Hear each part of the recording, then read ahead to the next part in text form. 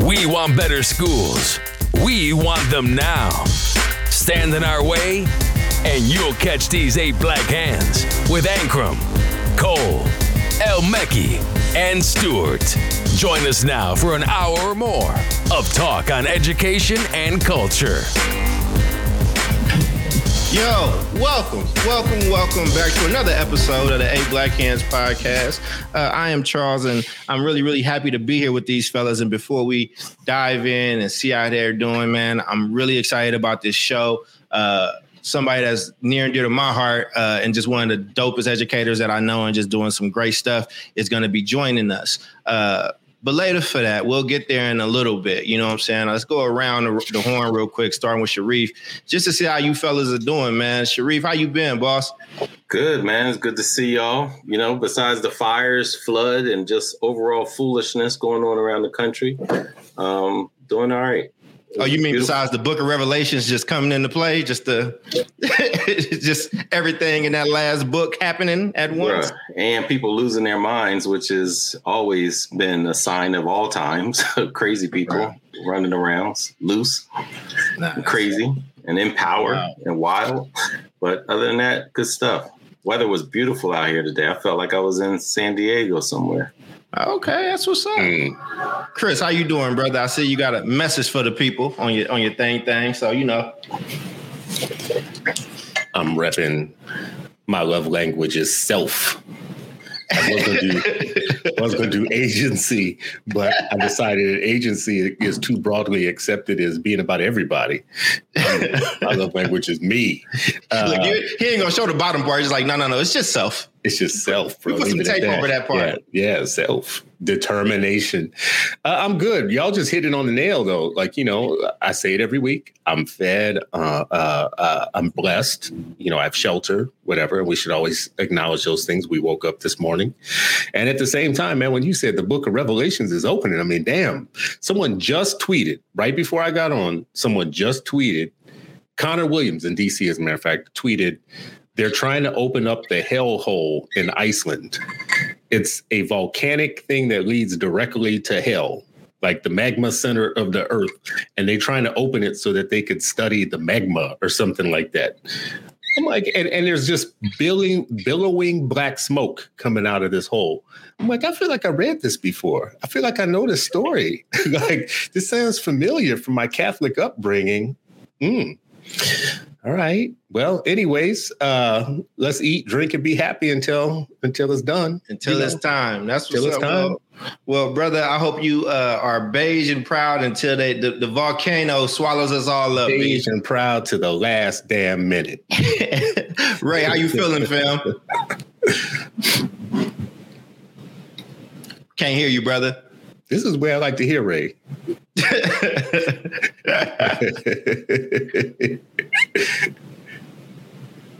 Hey, you hear me now? Yeah, you go now, bro. All right, cool. So tonight I'm repping Urban Act Academy. It says I lead, I learn, I grow. Charter school in Indiana, and of course we're gonna be in Indianapolis in a couple of weeks. So shout out to them for hooking me up with the gear. And not only did they send me this T-shirt, but they also sent me a sweater. And I think the night that we do our live show, I'm gonna rock the sweater. So shout out to Urban Act Academy. And for the folks that keep sending me gear, please keep sending me gear. I'll rep you hard on our national podcast. Today I took a bike ride this morning, man. It kind of cleared my mind and gave me the things that I needed to get in order to show up to tonight's podcast. So thank you, and I'm looking forward to an amazing show. That's what's up. Before we get to our special guest, in addition, since you said all those things, Jalapeno infused tequila will also be joining me on today's journey for tonight's show. It's a really good partner. Warms you up on the inside when you need it. It's going to be great. But let me get to this brother, man. I am, and you know, Chris, we've mentioned this in a few shows, Reef and Ray, just, you know, trying to get away from like kind of the panel talk of, you know what I'm saying? It's just hard because there's so many voices and people, but really just getting back into like the conversational tone of it, man. I think this is the right brother to do that with. He knows the show. He watches the show. Marquise is he's a native of Middle Georgia. I got to say that. And he went to the Fort Valley State University. And he does work in our middle schools in Oakland. He's a teacher at KIPP, but he's also the program manager for Oakland's Energy Converters chapter. Love having that dude. This year, he is teaching. They pushed really hard to get a financial literacy class in their school. And he works with 5th through 8th graders to do that piece. And he led a really, really intense process around this report. And this was the first time I ever gave somebody else the keys to that baby and let them kind of ride it. He fully led that piece. And I just want us to give a really, really amazing warm welcome. Oh, he's also an actor, and his movie is on Netflix right now, Night and a Day. It's not low budget either. It's like a movie. He has like an IMDb page. Yeah, man. Homie does a lot. So I got to get as much work out of him before he goes Hollywood on me.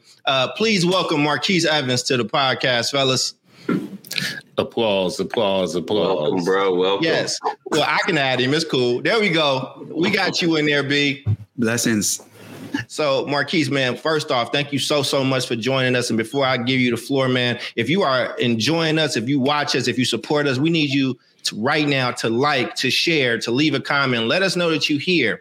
The best way that people are going to see this is by you sharing it and them seeing you all support. So also for our Patreon members, I know I will be jumping into with a private conversation just for the patrons right after. Hopefully some of the brothers can follow us, but that will happen directly after the show. And you have to be a patron to get the link. But we are definitely looking forward to it. Back to this, Marquise Evans, brother. How you doing, man?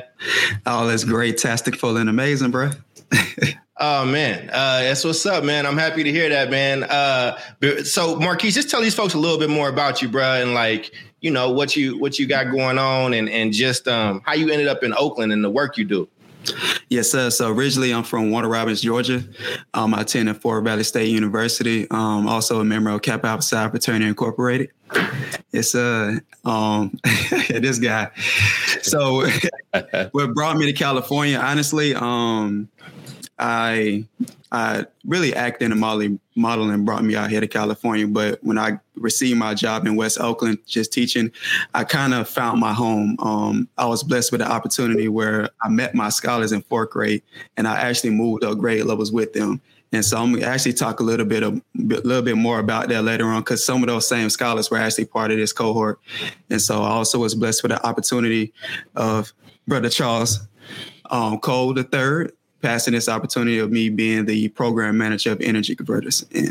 Well, Ben, I appreciate that, man. I've been talking about our report all over the place, but I would love for you just to give a high level, just overview of it, just some things that stood out to you and just that process. This is the interview part of the podcast, but we'll jump into it. I will make sure that the link gets put out there for people to get, but just, you know, what was that process like? And just what was it like? How many young people did you all reach and talk to? I'm going to be honest. When I first stepped into this position, I had some big shoes to fill, because obviously you did a phenomenal job with the first piece. But with that being said, it also helped me out as well, too, by when I recruited my scholars, because the way that you put that first report together, that was my promotional tool. So a lot of scholars were juiced about being a part of that. They wanted to have their names on a new report. They were also interested in, like, why is this going on in Oakland when we push college on our scholars all the time, and a lot of scholars aren't understanding or have lack of knowledge of, like, how do they get to college? And so that was the biggest thing. So our first stage was building their voice, seeing, like, what is your concern? What do you feel like needs to be better in the education system? So we all facilitated conversations. Then after that, that's when we looked at the report. Like, okay, cool. This is what the data say about A through G. What are some solutions that we can implement to play a major role in solving this issue? And so pretty much when we came up with our ideas or what our solutions were, we was like, yo, we got to hear the voices of all of our scholars in Oakland. And so that was actually the exciting part of actually getting our scholars out there, because we did this during a pandemic. So a lot of things was done virtually, but I was proud of them, just the way how they was able to get over 400 scholars' voices on this new survey. And when we got our results, the first conversation that we had was, what are your thoughts about this? And a lot of our scholars, they was heated because it's just the fact that when we got the results back, we really found out why are our A through G numbers so low. And it's because almost 50% of our scholars didn't even know what A through G was. And so from that's what led everything through our research from there. That's what's up, man. And I just want to open up to the fellas. I know most of you all had like seen that report.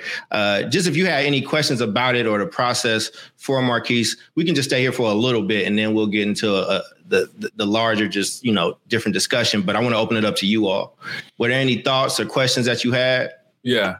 So not necessarily questions, but I just wanted to just for the folks out here that are not like Oakland based or California based, there's criterion that's in every state that talks to college readiness, right? And so I just wanted to put that out there because, like, although this may be like an Oakland focused conversation or a California focused conversation, it's really not, in the sense that, college readiness is something that we talk about all the time, and it's probably under a different acronym or whatever. But like in your state, there's definitely something that quantifies college readiness on if high schools are ready for college. That's it. Yeah, I appreciated the, one, just the student-centeredness. I think it's so infrequent that students' voices and choices and perspective get centered, right? Like it got a whole mega industry in education, and students are often the last to be listened to. And I think that's, emblematic of the situation and the systems, but also, main source of problems, not listening to students and their families and the communities, their aspirations.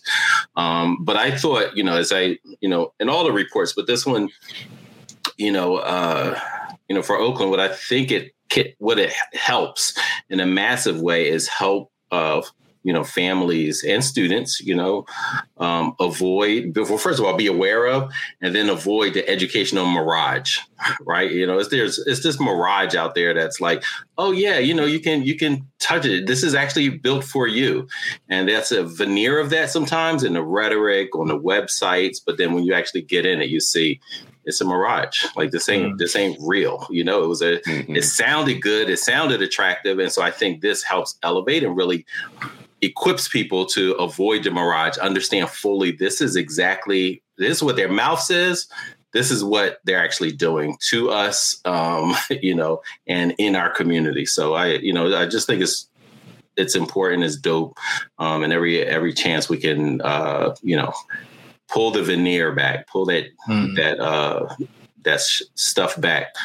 Almost cursed, is better. Get it, Reef? See, Get it. See. Y'all got Reef up here cursing. Go ahead, Chris. I just got a question about, so you said that students get heated. So they find out what A through G is, because you said that like a good number of them didn't even know what it is. What's the conversation sound like after young people discover that there was this major important thing that they didn't even know about? Like, where's the conversation go from there? What did you hear? I don't want to put any counselors on the spot, but the main conversation came in is like, how many adults walk you through this process? And well, put them on the spot, bro. Why you want to be nice about it? It's just a certain level of accountability. A lot of times, a lot of these scholars, they don't have relationships with their counselors. And one thing that I can say about the school, if the school really wants you to know something, they're going to do their job and make sure that you know it. And so when it comes to the A through G, the anger was just like, why is this not a priority? If you're telling us, if your mission, whatever your mission statement for your school is, basically like to and through college, but why don't these kids know about A through G and how to actually get to college? It's just basically like you selling dreams. Can I ask you a question too, just about that? Because Ray just said that there's these type of A to G type things in a lot of different states, but particularly in California, you have this A through G system. What type of benefits come out of like doing well in the A through G standards? Like what do you get from having known about them and doing well on them? Yeah, so basically, A through G, these are the actual classes. It's a list of classes that you must take for you to get accepted to a four-year university out here. Mm-hmm. If you perform well on those, the benefits of you actually knowing the requirements, you know how to look at your transcript and see if you're on track for it as well too. So let's just say you're a sophomore, junior year, you're able to read your own transcript and see like, okay, cool, these are the classes that I need to take before I graduate. Versus you getting all the way to your senior year, you're looking at your transcript, you're like, damn, like what happened? You feel me? Right. So 54% not knowing what those standards are is really where that's where the system's broken. The opportunity system is broken right there. That's one of them. The other one is they still have the D in the grading system. So instead of ABCF, it's ABCD. And so a lot of scholars, of course, freshman, sophomore year, you get a D on your transcript. You think, okay, I passed the class. I don't have to take it anymore. But then when you go to apply for college, they don't accept these. And so that's why one of our policy goals comes in. We're trying to have a dump the D campaign where we're actually trying to get the D removed from the grading system. That's a crazy name for a campaign, bro. I'm just going to tell you right now. I'm just going to tell you. Dump the D, drop the D. It's been a few different ways. Yeah. But actually something, since the last time we've been together, something has developed in Oakland around the work that we did. I'll let Keith tell you all a little bit more about that. Something happened at the board meeting. That was your cue, Keith. You were supposed to. What happened at the board meeting, bro? What happened at the board meeting, Keith? Oh, my bad. But basically, I dumped the D campaign. It did get to the board, and we actually do have some board members that are actually some allies in this as well too. So we're just waiting on results of that, and so we're actually confident about this getting taking place. So what would happen if the D gets dumped? What would happen? Okay, go ahead, Ray. I'm sorry. So, no worries. Go ahead, Chris. Well, I just wanted to follow up on it, just make sure we keep the audience flowing along with the action here. If the D gets dumped, what happens then?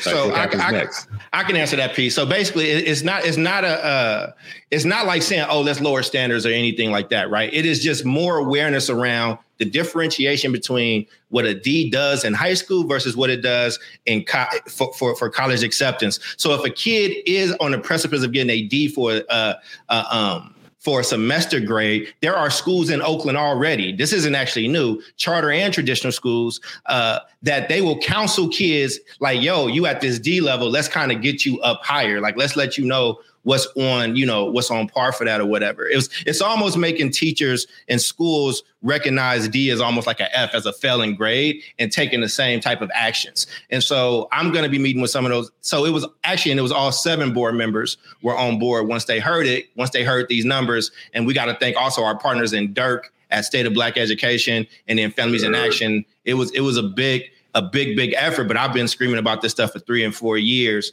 But I mean, so Ray, I know you had a question or a comment, so let me let you jump in there. Was that clear though? Yeah, very clear. Also, and I think Jamoke is clarifying a lot of the things that I wanted to ask from the board level, right? And so, I guess in terms of just thinking about the D, if it's my understanding is correct, if you have a D, then you can't retake the course. But if you have an F, you can. If you have an F, if you receive a grade of F, then you can now retake that course, and then the higher grade on your transcript now gets looked at by the college. Yeah, that's a great question. Like so no man's land, huh?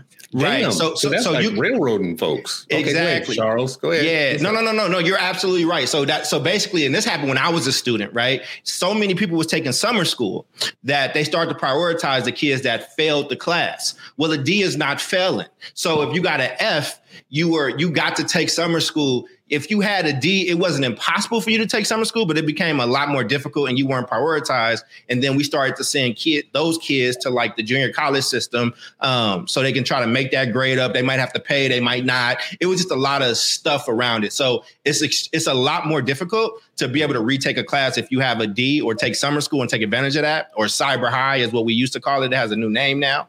So hopefully now with these new rules in place, you'll be able to help kids like, kids thought they were okay. Like, you know what I mean? It wasn't kids just being lazy or families being lazy. They like thought that they were fine. Yeah. It's like, oh, I passed. Yeah. Then you get to the next level. They're like, Well, it's in college, you say C's get degrees, but in OUSD is D minuses get degrees. So we can have good numbers. So, I mean, hopefully that piece was changing. So ridiculous. Man. That is so ridiculous. What would be really, really dope is if there was a case study done in Oakland with students that were and I think Nicole Johnson is saying that they can retake the course if they have a D. They just have to request it through their counselor.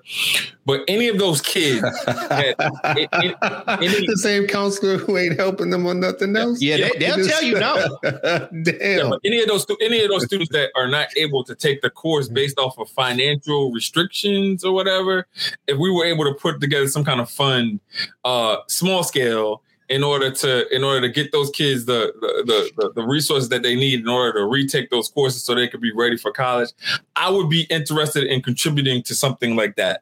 If you do that, Dr. Cole. Yeah, I appreciate those thoughts, man. I think one of the things that we've been trying to do is that's why we build both policy goals and agentic goals. Listen, dump the D campaign, regardless if it goes with flawless victory across like a Mortal Kombat game, yo, it's still not going to be enough, right? Like I will never tell these kids and their families to rely on this system that has failed them systemically over and over and over again and are only taking action when we started to shame them. Right. Like, so if in that case, we've also trained over 2,200 students around like, hey, this is what A through G is. We've trained over 500 parents. We built out a whole bunch of like stuff online so people can do this on their own. Because this is the thing. This ain't even about money. This ain't even hard. This is about will to do things and to tell the truth. So when you stand up and say, yo, this high school with these black kids got 90% graduation, well, say the next line too, bruh. But only 40% of them is eligible for college. Or if you're going to say, well, college ain't for everybody, well, now show me these amazing vocational like results in jobs. Show me that thousands of black and brown kids are going right into plumbing to being able to be a journeyman and making $40 an hour out of high school. It's not happening, right? It's a lie. So what's so crazy, Charles, is like, and I should say Dr. Cole, what's so crazy, all good. Dr. Cole, and Marquise too, brother, is if y'all do succeed on this thing that you're doing right now, you will be making a structural policy change in a system that is going to open the door for more people to get opportunity, right? That's just like me bottom lining what's at stake here for our listeners. But my question is, why did two brothers from Oakland, or one brother from Georgia and one brother who graduated from schools out there, why are two brothers with a bunch of youth making a structural change in a state that has a governor and elected officials and people who run campaigns on equity and how they're going to get everybody a fair shot at the American dream and how they want to like have all the kids like, you know what I mean? Like, what all the campaigns sound like. But here's two brothers that if this goes through and you win this, y'all will have had to do it. Not all the people that are in charge. I guess I'm making a rhetorical point, but it's just like, what does that tell us about all the people that say they care about children? I'll let our guests go first and follow up with him on that. Yeah, they rhetorical. Yeah, we want to know. Inquiring minds want to know. What's up with them? I mean, it's one of those things where it's just like, it is what it is. It's like, they know the solution, but it's just like, does it benefit them? So for us, it's just like, I mean, we just the ones that got to step in. We identify the problem, we come with a solution. There's many things in America that can be fixed or whatever, but it's like, does it get fixed? So that I'm just going to pass that one back to you, Charles, because my answer is just, it is what it is. I mean, they know the solution. Trash in your answer, but you didn't say trash. I was expecting to hear that word in your response, but go ahead, Charles. You can add that, man. I would say one, Marquise is a lot more likable than me, and I would also want to throw some love to our partners Dirk and Kimmy, and it's a few other folks that have been helping out and being a part of it. I don't want to throw them out of there, but I've been yelling about this thing for years and years and years since I was actually in high school, and I had to almost get suspended to get some support around my A through G stuff. And this is before the internet, where you had to like go get the little pamphlet and check and all that stuff, man. So I would say that when you start shaming folks and folks start to be like, yo, our young people were hot, yo. We had young people going back to principals like, yo, why am I hearing this from these people? Like, our kids were really, really like on that. And then our parents is the same. And I think that when you start to speak and show that something ain't going to stand, and then when you can't just point to money, when you can't just point to certain things, I'll just say this one thing about Miss Cynthia from the NAACP is the sweetest lady ever. She runs Oakland's education. She runs that committee. She used to work in the district.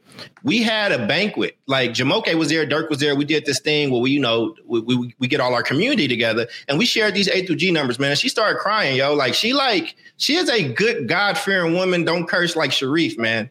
And when she saw them numbers, she told everybody about themselves in that moment. And I love that lady, man. But it takes that. It takes a community to kind of take that stuff back, because this don't happen at the white schools. It don't happen with the white kids. I don't even add the white numbers to the chart because it's almost ubiquitous with graduation.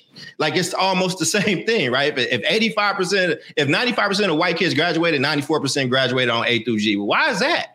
You feel me? So I think that's part of it. The other thing that I want to point to that kind of segues us to what you said, Chris, I would go into the office on Saturdays, or I would kind of pop in and out. Like, since I got Marquise, I can focus more on the business, and he's worrying about the program in Oakland. Fam, I would come in there on nights, and it'll be 40 parents in there. It'll be 30 parents in our offices on the weekend. And Marquise does not hold back. Hey, this is what I expect from your scholar. This is what I need for you to do. Like, that community trusts him. So this part is around, there's educators, and then there's community educators. And I think that's one of the things that I think that I'm most proud of is that Marquise, our program tells you the truth. We're not sugarcoating nothing for you. If your kid acting out and doing wild stuff, we like, yo, this is what's happening. But like, and we show parents, yo, this is how it's happening. But here's your role too, though. Like, here's the role that you play in this. Like, everybody got a role in this. And so, I mean, we can segue into that piece, man. And I'm really interested to hear from Sharif just around his work with Black educators across the country. I don't know. And Marquise, you're here. I don't know how long you're gonna be teaching in Oakland. I know you love it and been doing it, but I would love for you to tell us just what do you need as an educator? Like, what enabled you to become the type of community educator that you've been, that's so honest and so straightforward with parents and students?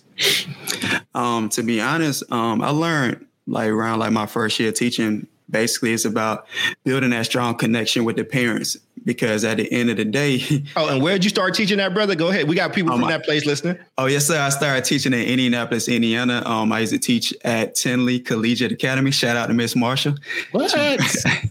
Yes, wow. Sir. That's a small world. Yes, sir. So she had brought me on. And actually, that's where I learned to become a teacher and actually build those authentic relationships with parents, and basically building that communication as well, too. Because when I came out here to California, I noticed that a lot of parents did not trust the school system. It was like this battle between the teachers.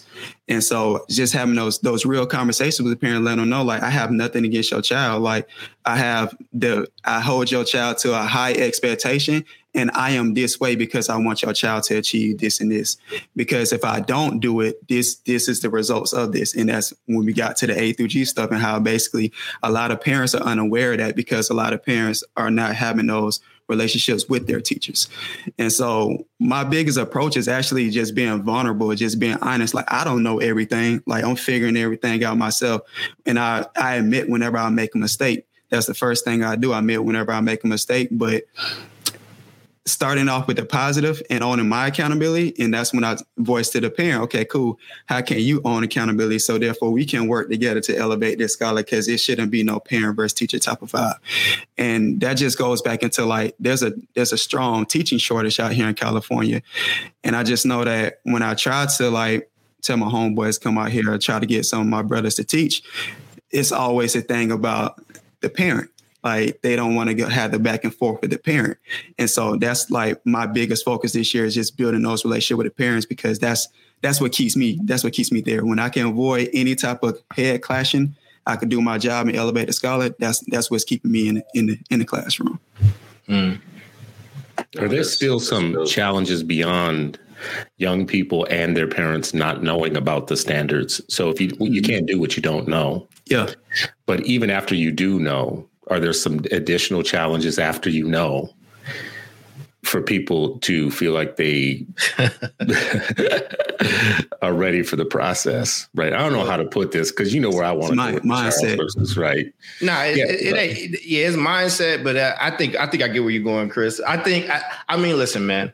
when you are not valued by your system, right? When the only value is we need you to show up so we can get this ADA. Because again, you know, Marquis said something earlier, but he a nicer guy than me. But I don't care. I don't care about none of y'all not liking me, fam. Like, here's the thing: when they want you to know something, you know it. When we was about to strike, when the largest strike happened, kids knew more about school policy and teacher pay and pay schedules and hiring schedules and all that stuff. I remember telling y'all this, like, yo, I just thought we just didn't have a great teaching corps. They can teach their ass off when they motivated. And I think, like, you know what I'm saying? What we said this 4 years ago, 3 years ago, Jamoke can attest to this. Our kids said, why don't you just put a green, yellow, and red light, like a color at the top of my report card and the top of my transcript, and if it's yellow and red, make parents have to sign it. Like, just something that sparks the thought process. But again, it's will. You know what I mean? Like, do you have the will to do this? But I will give our superintendent props. She put it early on in her priorities for the year. Our name was not on the board presentation as the folks that kind of started and brought it, but it is what it is. It's fine. As long as we get what we need for these young folks, and that parents you can't let up. Parents and students. We teach our students, yo, this ain't fair what we teaching you. It's not okay that we asking you to do this, that you 14 years old, but you got to be able to watch your stuff. But it is what it is. You know what I'm saying? If you're trying to get to where you're trying to get to, this is the reality of the situation. And I think a lot of parents respect us for like coming at it like that. Mm-hmm. Look, I had a question for Marquise. Like so you've been leading a classroom for a minute now, and you know, as we're talking to these districts around the country, so many of them they're infatuated like with recruitment, particularly recruitment of the black man, the elusive black man. It's almost like they're on a safari hunting, right? The elusive black man walking down the street. Look at his swagger as he goes into the store, right? Like, but they don't care about retention. They're not investing in retention. Who says swagger anymore? What's that? Who says swagger anymore? People with it. People with it. People with it. Anyway. You got it, bro. That's who says it. And so, Marquise, I'm real curious about like what would retention look like, and what are the ingredients for retention? You know, like what makes particularly black men, what would make them continue to lead a classroom and have that impact on hundreds and hundreds of youth? Well, I can speak for myself. I know for me, it's like putting me in a position where I'm not the disciplinary person. Like that would work, where I could actually focus on academics, not necessarily on discipline. Two, it's also providing us with the resources that we need to continue on our education journey, especially out here in California. To be certified as a teacher in California, they really make us do a lot. So I could just put it out there. I'm certified everything in Georgia, but when I moved to California, they're hitting my head with so many other credentials that I have to gain just to teach in the classroom. I've been teaching for so long, but then you have another teacher who is quote unquote a highly certified teacher who is not of the melanin tribe. Superpower, exactly. You said superpower. Oh, that's better. Oh, exactly. Yeah. So it's just like they come in and the kids run the classroom. You feel me? So it's just like putting us in a position where you can actually give us the resources to help further our career, where we're not breaking our necks trying to hold down our classroom and make sure we still have a job as well too. Hey, so I want to get this dude props, right? Like, yo, the way he's presenting himself, right, with like the grace and the eloquence or whatever, right? The front side. You always call him black men eloquent on this show, bro. Like, this is the third time you've done that this year. He's so eloquent. You did that too. I think it might be Oakland too. You got bias against Oakland folks, bro. The front side of 1911 is taking care of business. Shout out to Peter Ford III. In the audience, and that's all I wanted to do was just show this black man some love being on the front side of 1911. Appreciate that, bro. Reef, you know nothing about that because you catted out and didn't pledge. So shut up. Is that what you're doing? You talking about pledging? He didn't get recruited. That's not his fault that he didn't get recruited. Man, did they? Yeah, they just didn't do it hard enough. That's all. I just want to say Marquise is very much giving a young Uncle Charlie energy. Like I'm getting very much like if there was ever a Gap band, because this hat, y'all gonna see me show up with this hat on the next show. Hey, y'all got me with a cowboy hat last time. I'm not above stealing. Last time he had a cowboy hat, and this time, I mean, it's slick. I'm about to do it. You need to be in my kids' classrooms. Anyways, I wanted to go somewhere with this real quick because I thought I was trying to go there, but I couldn't say it. But I just want to keep asking you because I just say it. I just heard Marquise say like some teachers will go into the classroom and the kids will not be like it'll be mayhem in some of those classrooms because I don't know, for whatever reason. Y'all are educated. You can tell me what you think. Like this thing that comes up when we hear this statistic that Black children do better in classrooms with Black teachers, and we have the research, and then I see the headlines over and over with that. What I rarely hear people follow up with is the question of why.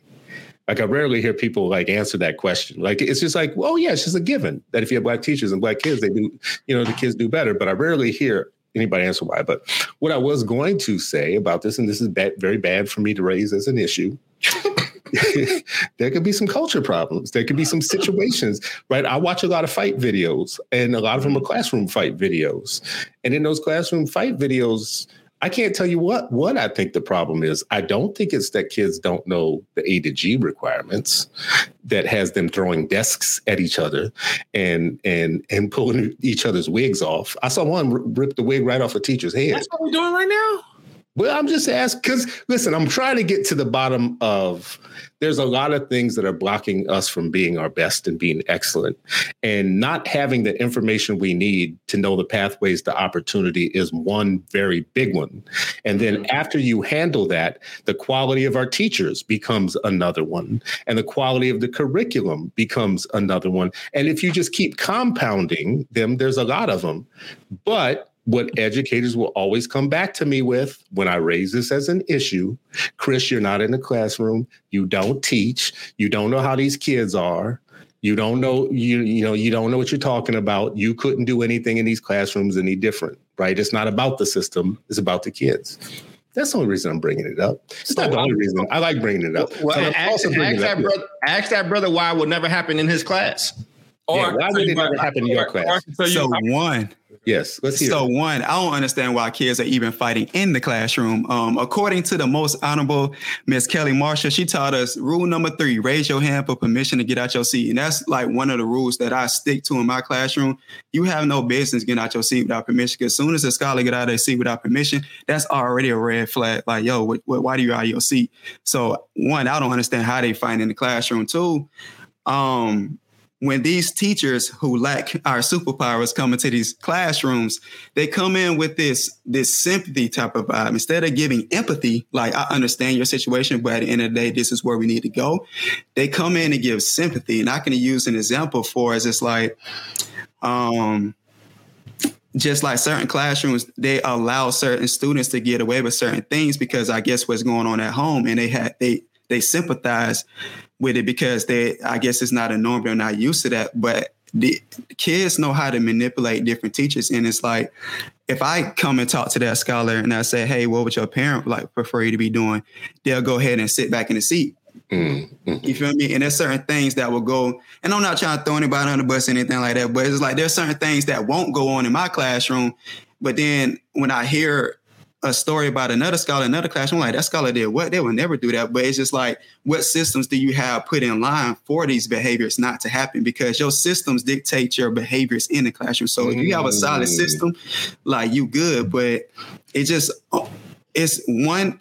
on getting teachers that actually understand the culture, and two, having an admin as well too that are actually going to like lay down the law, because you will have some admin that will come in your classroom and undermine your authority, basically take over your ship.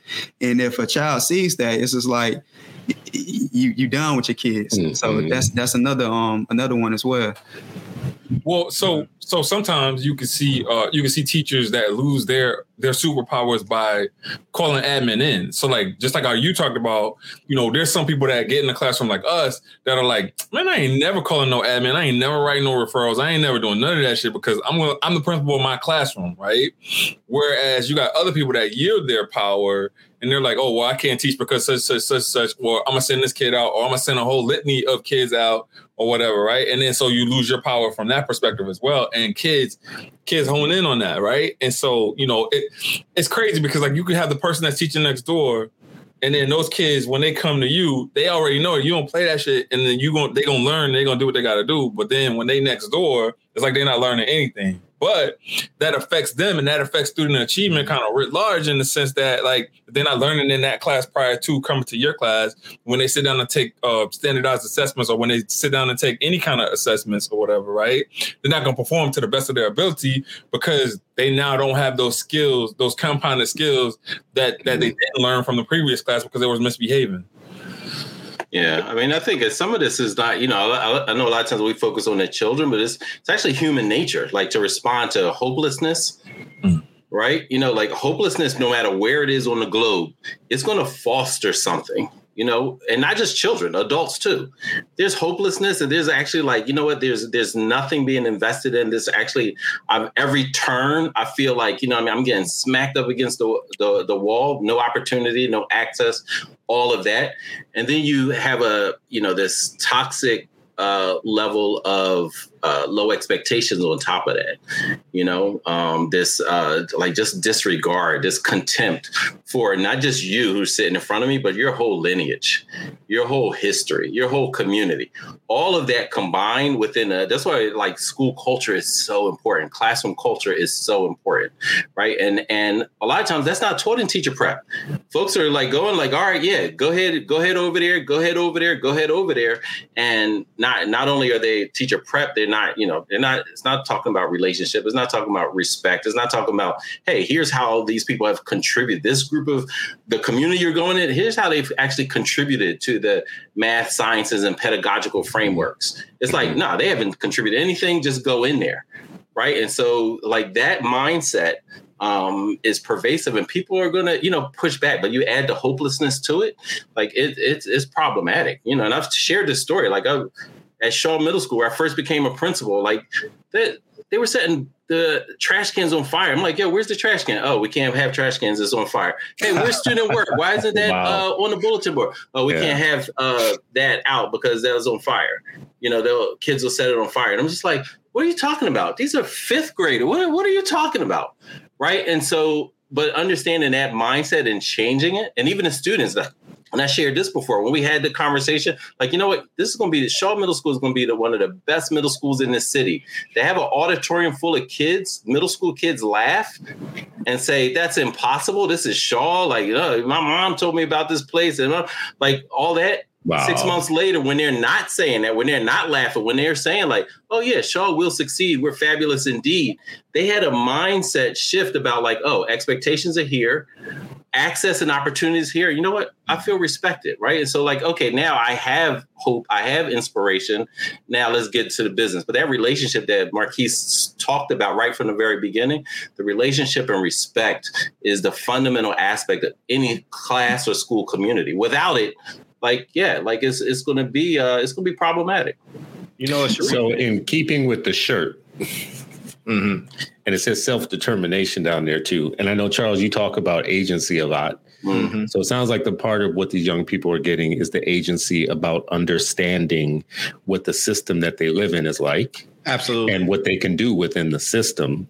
And I guess in related to, because we just have very rich, what I just heard all three of these brothers and educators say was very rich information for me as a layperson. And then I'm watching the comments and we got a whole community of people saying super smart stuff about the thing that I just raised as a problem. Like I don't totally understand it. And then I see all this.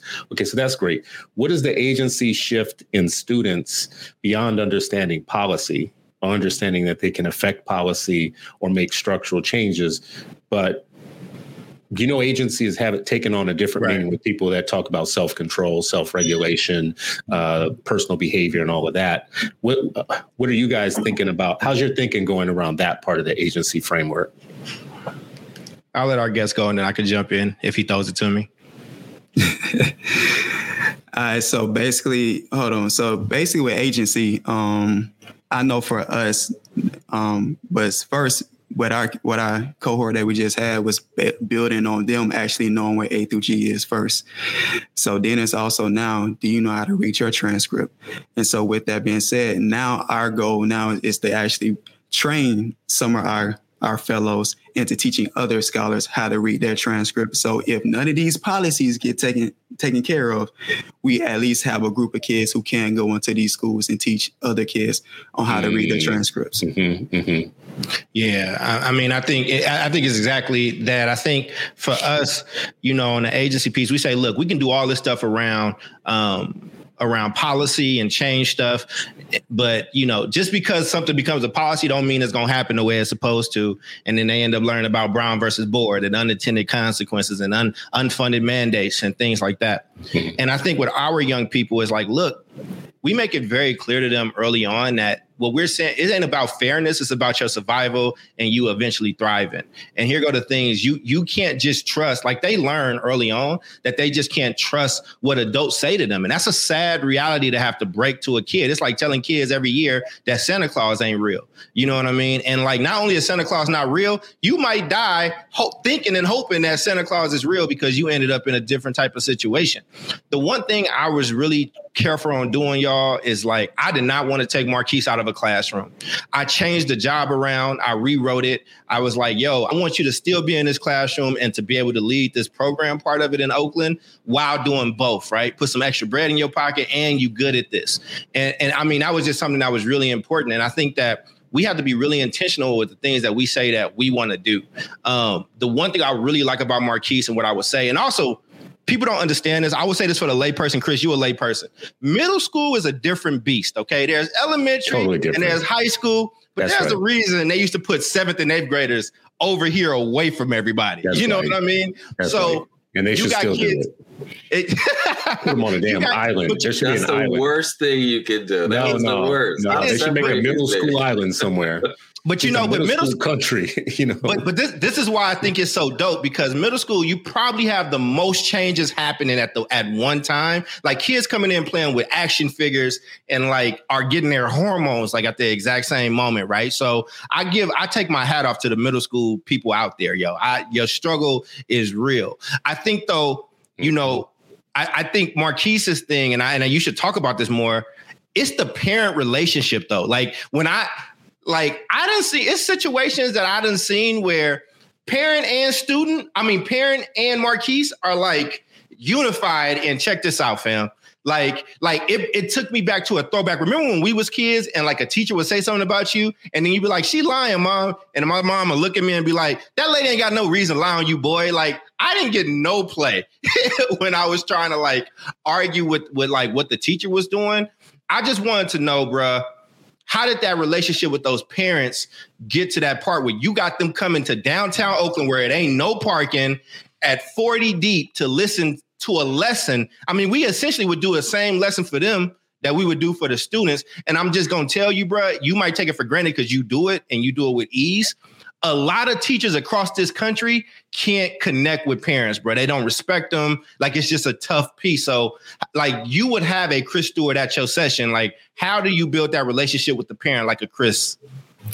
I mean, I have an open door policy in my classroom. I love when parents come in to just observe my lessons, like just to get a style of how I teach. So there's no he say, she say type of vibe where the parents get to know my personality as well, because I express my personality a lot when I teach.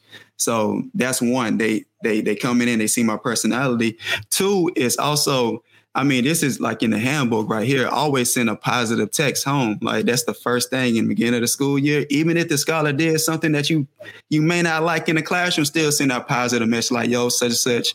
I did an amazing job in class today. This is Mr. Evans. Just want to let you know who I am. Just lock me in. Woo-woo. So then if I do have to follow up with a negative behavior, like that parent already knows like my heart is in the right place. I'm not just hitting them up anytime they do something negative. I do acknowledge when they do something positive as well too.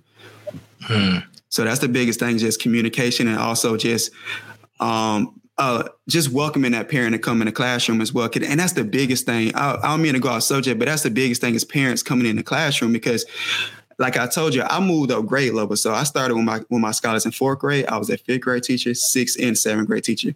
I still have some scholars in the classroom who their parents don't even know what the fuck I look like. You feel me? So it's just like, you just leave your kids with strangers. You feel me? So the biggest thing is gaining. Now you speaking that Chris Stewart language now. Go ahead. Yes. So the biggest thing is building that relationship. So therefore, when I do need to tell this parent the truth, they were able to receive it because I already had that relationship with them. And so the event that Charles is referring to is basically I just had a real conversation with the parents, just like, this is the teacher's job, this is the student's job, and this is the parent's job as well too. And it's just like, if one of us are not doing it, it's not gonna happen. You just can't put everything on me. Because the idea came about when progress reports came out. Like back in the day, if I had an F in the class or I had a C, it's my fault. You feel me? Mm-hmm. But it's like nowadays the parent will call me, why the fuck my child got an F and F, whoop, whoop. But it's just like, at what point did you not know? Like, I've been calling, texting the whole year. We give you the password to Power School to actually go online and check the score every day if you want to. But now you want to wait until the last part of the year to come and call at me. So from there, that's when I just say, you know what, I'm going to try something different. Let me just start building these connections early. So just going back to answer your question, the first thing is building that connection in the beginning of the school year, sending those positive text messages. See, now this is the real talk. Yeah. This is where I want all three of y'all educator people, all three of y'all probably on the hot seat for this one, because there's a teacher listening to all three of y'all out there who is saying, I tried all this stuff. Mm-hmm. There's a whole nation of teachers who are listening. I call it the Monday morning problem. They listen to discussions like this for something specific that they could do next Monday that will make them better and do better. And they have taken the build relationship PD. They have taken the understanding equity or different family type PD. They've taken the PD on whatever y'all take PD on, because they hate it. They talk so negatively about PD. So educators, what do you say to the Monday morning people? So real quick, Ray was about to go in. Go ahead, Ray. I want to say a couple things. So I saw a transition here, right? I saw a transition in our guest, right? He went from, if you're listening in the audience, you know, and especially if you're in Divine Nine, you know that it went from now knowing that he's not a PWI noob, he is an HBCU noob based off of the last segment, right? So you know that now, right? So we're clear on that. But the most important thing that he hit on, and I think that this is something that is a takeaway for anybody that's listening to the show that's in the classroom, it's just the positive affirmation with parents, right? And so like we're in week 2. How many of you guys have reached? How many of you educators have reached out and made that first positive interaction with these kids, right? Like I've said it on Twitter. Like I know folks have kind of got behind it, and it's been like a whole campaign of like making that first interaction a positive interaction. I know school leaders are saying, hey, make your positive phone calls or whatever. It's not something that's taught in teacher education programs. It's something that you have to have the will to do. It's something that's very simple, right? It's very simple. It just may take Rado. Copy and paste. When they gonna do it, bro? Like they say they so busy. Like I don't know, but like when do they have time to connect with 150 parents? All right, so I'm gonna say something that's gonna be very unpopular. Okay, do it. I like this. All right, go ahead. But it's on brand though, right? Okay. So it's unpopular, but it's on brand. So what I'm gonna say is this: your planning period does not belong to you. Your planning period belongs to the kids. Ooh. The first couple of days or whatever, you should already be planned probably like weeks in advance, because that's what you're using professional development for. Mm-hmm. So you can't say that you don't have the time the first couple of days in order to reach out to parents, because if you don't have the time to reach out for professional to parents for positive interactions, I don't know what the hell you did in professional development. I don't understand, right? And again, doubling down on what I just said, your planning period does not belong to you. Your planning period belongs to kids. And then any teacher that has available time to go to happy hour after work, you have time to text those parents as well too. Let's go. I'm adding $10 to both of your cancellation funds. I'm adding $10. I got $10 on it right now. And before, I just want to, this part has been very interesting, and I would, and I guess if I hadn't worked, 16, 17 years in turnaround schools, then I would get where you're coming from, Chris. But because they were in turnaround schools, and it's the same zip code, same neighborhood, same kids, same families, who the folks who were leaving said, we did everything.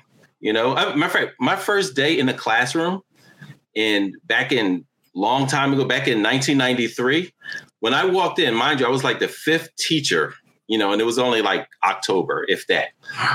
The lady who I didn't even get to the door, because I guess they called up and said, hey, the new teacher is coming in. She didn't even wait till I opened the door and came in. I was halfway down the hallway to her door. She comes bursting out the door, stomping down the street, down the hall, talking about, you can have them. I'm like, wow. Damn. Have them. Wow, damn. And I'm 21, 22. I'm like, whoa, what is that? Like, am I sure this is the career I want? Like, what's going on? Like, what happened? Man, I went in there. I was like, oh, these are children. These are young Black youth. It was like the Kraken was in there or something. The way she was like, oh, you got this, and just storming out. And so I would say, and then in the turnaround experience years later, seeing that everything was the same except the adults, the mindsets, the expectations, and the results. Right. And so I think that all of that still plays a role in it, and understanding the context. And I agree with, with a lot what was said, like these things aren't taught in teacher prep. A lot of the PD is trash. And I do want to say, at one point, our leadership team, because I think too often it's, the principal, leadership teams, teacher leaders, like all of the folks within the community have to build those relationships, right? And not just, because I know I'm going to smack your kid down at one point verbally, right? Like I'm going to say that, so let me just give you a little fake positive, hey, your kid shoes look nice. And then it's like developing actually authentic relationships. So if they want something Monday, actually look at them as human beings, look at them as your own child. What would you want? Even on your child's worst day, do they still feel loved? And do they still feel like a daggone human being? Start with that on Monday. Have that mindset, because most of it is going to be on the adult, not the kids. Not the kids, right? And so I think that's where you start off with every Monday, and not just tomorrow. Every Monday, do that deep reflection and think, like, how do I think about them, even when they make mistakes? Even because if they can't have a safe space in school to make mistakes, where the hell are they going to make mistakes? And everybody talking about, mistakes is how you learn. Mistakes is when you grow. Oh, that's what mistakes lead to success. But don't make no mistakes in my classroom or in my school. Or come on, man. Come on. Yo, man. Jail. I would. Yeah, they do. I would just say that was beautiful, Reef. And I think I would even add in, I think you inferred this, and I know you said where you start. I would also say, and just study your content. Know what the hell you doing. You know what I'm saying? Like, I think that's really important. Like, a teacher, I think, if you don't know that, like, but here's the thing, whatever it is. Right? Here's the thing, Reef. I've had classes where they didn't know what the hell they was talking about. Like, that's I don't disagree at all. But that's why Mr. Brown, who actually is in Marquise's school now, right? I don't know if he's retired yet, but like that dude knew his content so well. And he was 6'8". He could hoop. He was a Black dude from the neighborhood. And he told us out the gate, yo, you fighting my class? One, I'm going to let y'all fight and I'm going to comment on it. And then two, I'm going to suspend both of y'all and talk to your parents. And we're not going to have that issue.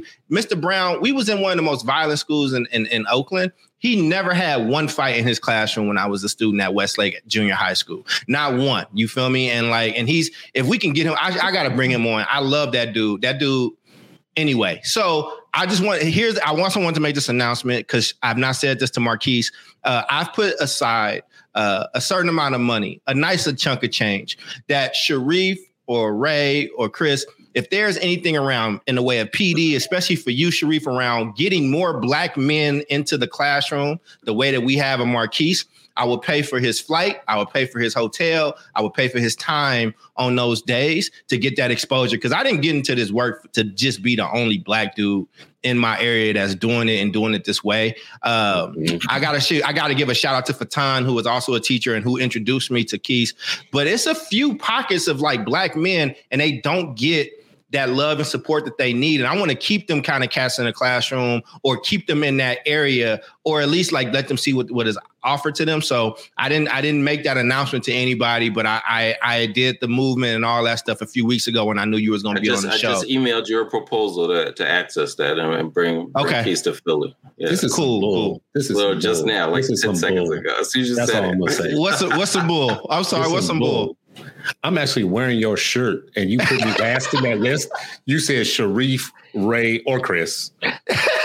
Yo, I'm trying to get to that. I'm actually wearing your shirt, brother. We got a brother on here that runs the black teacher, Black men thing, brother. I got you. Whatever you need, Chris, I got you, bro. I can't stand you, bro. I'm taking Chris. Off. Chris, I will make sure, in addition to whatever he does with Ray and Sharif, that even if he goes over budget, that I will pay for him to be in Minneapolis to do with you whatever you got planned for him, brother. Because I will say this much: I will broadcast and put a platform or highlight or amplify whatever you do with that, because I think if you do anything good with PD, you will be like curing cancer in some ways.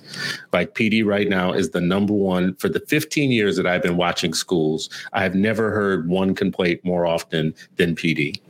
Bro, let me say something real quick about PD. Constant, like it's constant. It doesn't matter. Look, listen, it doesn't matter how amazing professional development is. You're still going to have people that are in that building that are going to be like, "Oh, that PD sucked. It doesn't apply to me." Right. You're still going to have that, right? Yeah, so like, it doesn't matter. So like, it's a mindset change in terms of like, you know, when you're. But Ray, do you think it's bad? Do you agree that it's bad, or that it can be really bad? And I agree that in some instances, professional development can be really bad. Yeah. I also agree that there's some professional development that can be really good if you open your mind to it, right? Yeah, so like, gotcha. So for example, if you have special areas, and I say this all the time, you have special area teachers that come into an academic professional development, and they're like, well, this doesn't apply to me. What the hell you mean don't apply to you? It absolutely applies to you, because academic language needs to be across the school, right? Right. Like, what are the things that you're doing? Charles, I'm gonna let you close. I'm sorry. You take it off. It's all good. I don't want to take too much. No, you're good. You're good. I know we got to get to but I'm gonna clear what I was saying, Ray. From CEO Charles is talking, it will be from PD funds. It will be from Marquise's professional development, but whatever type of building he does with y'all in Philly, New York, or Minneapolis, like we need more Marquises. Like we need them, and we need to figure out how to attract them and to get them. And I knew that not competing with his school, but actually complimenting the work that he's doing at his school while allowing him to do the things that he likes more and putting some extra bread in his pocket. Well, that might be something that might attract some folks. I don't know. Maybe Sharif got some thoughts. Maybe Ray, maybe Chris does. But at any rate, Marquise, we're about to go into final thoughts, man. And I just so appreciate and I so value you, man. Like you have been on this journey with me, bro, even with my mistakes and like not always knowing what it was. And just, you know, I had done this alone for so long. It was, you know, it's not always easy to bring somebody in and hand them your baby, but you took it, bro, and you took it to a new level. You even added in middle school kids, which I was weary of. I don't do middle school kids, bro. I do. Give me the high school kids. You're like, no, it's going to be okay. And I think for middle schoolers to be a part of this cohort and to still get in 450 other student voices and these middle schoolers to go into high school, knowing about A through G and doing and all the things you set up for parents. He set up something for parents when their kids was graduating that these parents knew what A through G was as they were entering the system, right? So I just wanted to honor you and thank you. I'm going to let you go first just with your final thoughts about being on this show, and then I'm going to go in order of my screen. So Marquise, give us your final thoughts, man. I just wanted to just hopefully you felt like you got your flowers today. Also, Marquise is a new father, so sending you love on that, brother, man. And just you know, just showing you love, man. Hell, you could have led with that. I was about to say, how you gonna say that at the end? Congratulations. Because I ain't got no damn kids, and I don't be on top of my mind. Welcome to the brotherhood. Welcome to the brotherhood. We all like, I didn't let you talk about how fatherhood has impacted your teaching. So you can wrap that in if you want, I guess. I just would like to appreciate y'all for allowing me this space to come on y'all show. I guess my final words, I'm going to just break it down for parent and teacher. If there's any educators out there who are experiencing behaviors in your class, just know that if you're not coming to class planned, prepared, and ready to teach, behaviors are going to happen. And you knew what you was getting into when you signed up. Number 2, for parents, just don't put too much stress into this education system, because obviously from this report that we have seen, there are scholars that are graduating from high school, but they're not meeting requirements to get accepted into college. So therefore, it is on our parents to demonstrate that parent agency to know what's going on in their child's education and make sure that they're elevating their scholar as well. And then if there are any scholars listening, same thing. Make sure y'all demonstrate that agency, learn how to check your own transcripts, develop those relationships with those counselors. If there's any counselors listening, make sure that y'all are tapping in with all the kids that are on your caseload, making sure that you are setting them up in a great position for them to graduate, meeting requirements that they need to. Chris. Well, first, welcome to the Brotherhood. I like to say that Black fathers need to be visible, and we need to make it. We need to celebrate it and talk about it as if it's normal, because it is. And I want to say to my crazy friends right of center who like to talk about Black fatherlessness all the time, Black children living with 2 parents is the norm. It is actually the majority of Black kids, and people don't talk about that statistic enough. It is literally the majority that live. And of the ones who don't live with the 2, they are co-parented by 2. And of the ones who don't have that, they have uncles and others filling in the gap. So Black fathers need to be seen and heard. So congratulations, brother. Welcome. Appreciate it on that one. For energy converters and for this focus on youth and agency, I say it all the time. How are the children? And you guys have the best answer. Well, ask them, damn it. Right? Like I can keep saying it. How are the children in every community that I go to? But unless somebody answers the question, well, let's ask them, which is what you are doing. So I think it's amazing. I think it's beautiful. I will say in this conversation, I heard some really rich things that I think I'm going to keep thinking about. And it's not popular to say, I'm going to start this as Ray usually says, this is not going to be popular or whatever. But someone put in our comments that it is a 3-person relationship. There's a student, there's a teacher, and there's a parent wrapped around student achievement. And I would say that all 3 of those actors, when it comes to children of color, Black children, brown children, beige children, all 3 of those actors have rooms for improvement. And those rooms for improvement might even be equal. Only 2 of those people have something to lose. Like one of the groups in that 3-legged triangle already has their college education and a pension, and in some cases a decent standard of living. The other 2 oftentimes are the ones with the most to lose. That's what we call it, at risk. So agency is going to keep coming up more. I love it when it means you understand that the system that you are in is rigged, and someone has helped you decode it to understand just how it's rigged so that you know specifics. But I also want to know and hear from Charles, I think, in the future about how we expand agency for parents and students, where they really are the ones who say, if anything's going wrong, it lands on my desk. We can talk about teachers all the time, because I do. Teachers hate me. They're sick of me talking about the deficiencies of teachers. And I only do it because they don't like to talk about their own deficiencies. They like to talk about how hard they work and how many kids they hug and how many granola bars they give to hungry children and all that crap. Right. So they get mad at me pointing that out. Maybe you could do better in your practices. But they do have a point at some point where they're trying very hard and being very earnest, and they're still not getting anywhere with parents and students. So I'll end there just by saying agency should include us thinking about our own contribution to the student achievement as parents and students. Absolutely beautiful. Ray. Bro, welcome to fatherhood, man. It's an amazing thing. And enjoy them while they are young, because when they get to be 7 years old, they turn your world around. So definitely welcome to that club, man. It's an honor to be in that, amongst that fraternity. Chris, Chris, you use this word friend, bro, and I feel like you use it kind of loosely because if you got people that are right of center that are talking about Black fatherlessness and things of that nature, and they don't know what the hell they're talking about. Those are not your friends, bro. Those are those are Christian friends, brother. In Christ, those are friends. Those are friends in Christ. In Christ. In Christ, those are friends. Because Christ makes me like people I don't like. Well, I want to like. Right. Okay. Yeah. All right. All right. So those are Quaker friends. Yeah. I'm glad we were able to clear that up. Christ. All right. Cool. All right.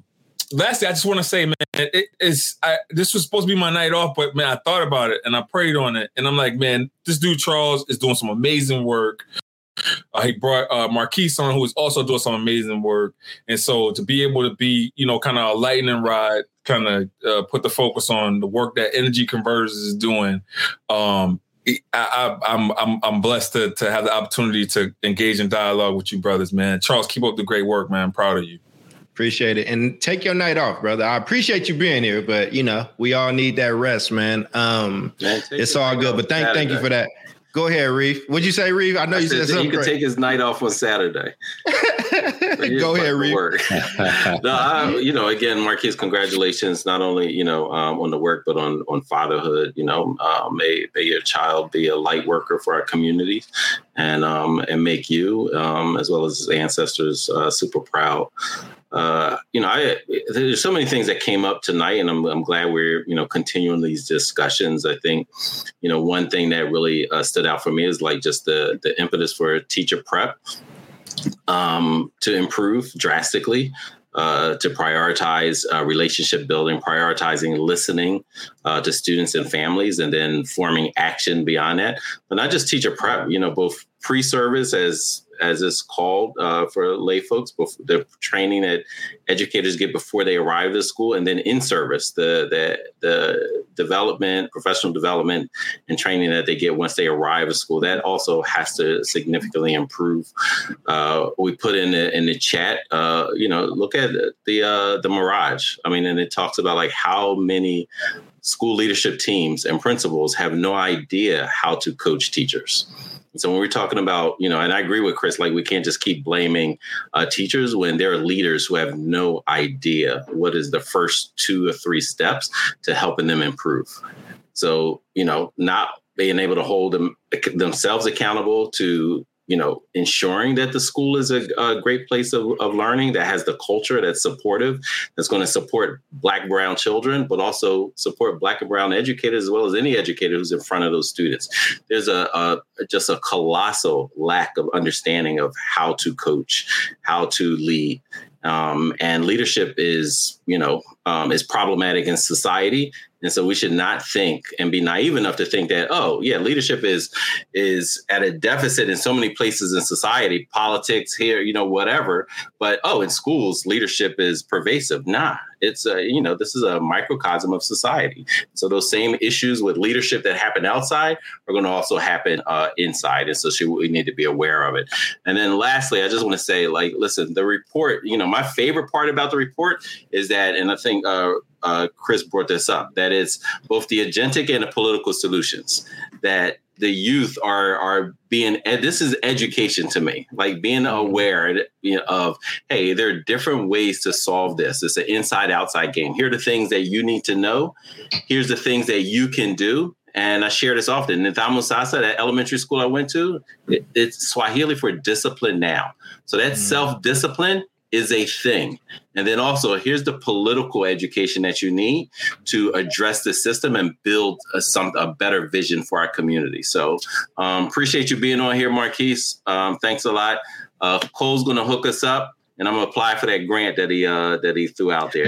We got a whole audience that heard it. Just have him come, man. I'll make it happen. I also, the brother, the movie is real big, brother. I wanted to make sure that as I go into my final thought, it got Ashton Sanders in it, Jeffrey Wright, Yaya in that movie, Isaiah John, Regina Taylor, all these folks, man. So it's on Netflix because that brother don't be pumping the movie that he was in, brother. That's kind of a big thing. So, see, look, I'm messing up stuff.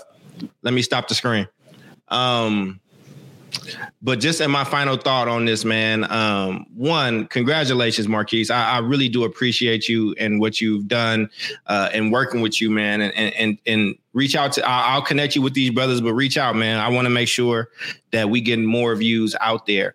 The other thing that I would just say to people out there listening, man, is that there are some amazing folks in and around your community that really do care about your kids and that's doing the best that they can around it. And I think we got to find ways to like nurture them and kind of wrap them in. And like, you know, I would just say this, man.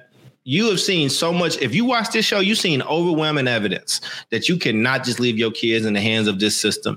You can't. Your kids are too valuable, not just to you, but they're too valuable to the system. And unfortunately, they valuable to the system, whether they learning or not. They actually a little bit more valuable to this system if they not learning.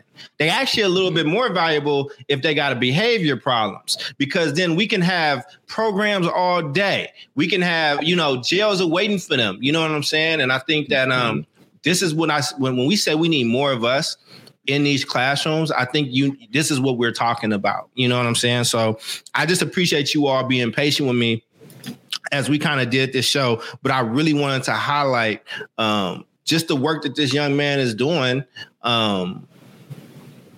And just the impact that, like, it's not even, I didn't even get to the part where I watched these kids look at him. Like, I've observed his classrooms a ton of times. Like, the boys are paying attention to him. They pay attention to how he dresses. They pay attention to how he talks, how he moves. Like, you'll go in and they'll be having like a chant. Like, every time I done been in the classroom, it's been a new chant about something. I'm like, when is they learning these chants? What is happening? You know what I'm saying? Like, but that classroom is fun. It's fun. Like, I love being in there and you learn, and those kids have such a high expectation. And then finally, man, I'll just end on, you know, one of the things we lead with at Energy Converters is with our young people. And we tell them this from the beginning. You are entitled to your own opinion. You are not entitled to your own facts. We do not pimp our kids. We do not emotionally pimp our kids and make them think everything they say is right. No, man. We actually look at data and help them see what they are in that data. And then we talk about it from that standpoint. Our kids go through the same process that I went through to become a doctor. And at the end, and we don't tell them that in the process. We don't tell them until the end after they've done it. And we say, yo, you've done every single step that it takes for somebody to become certified as a doctor. And then you see the moment where they go from not believing they can do something to actually believing it. You know, at some point, a young person that went through our program will run Energy Converters. Like, that is the true, like, litmus test of if your organization that you built for community is good, is that if somebody from that community that you built that organization for can actually run it later. So I appreciate y'all. To the patrons, again, give me 5 minutes. Give us 5 minutes. Whoever be able to join. I kind of sprang it on the fellas. So, you know, but we'll be over there. If you are in the Patreon, if you are a patron, you have the link, and in 5 minutes we'll be over there. With that being said, for Marquise, Ray, Chris, and Sharif, I am Charles Cole III. Thank you so much for joining us, and we'll see y'all next week. Peace. You have been listening to the 8 Black Hands podcast with Ankrum, Cole, El Mekki, and Stewart. If you like what you heard, follow us on Twitter. Our handle is at 8BlackHands1. Thank you for listening.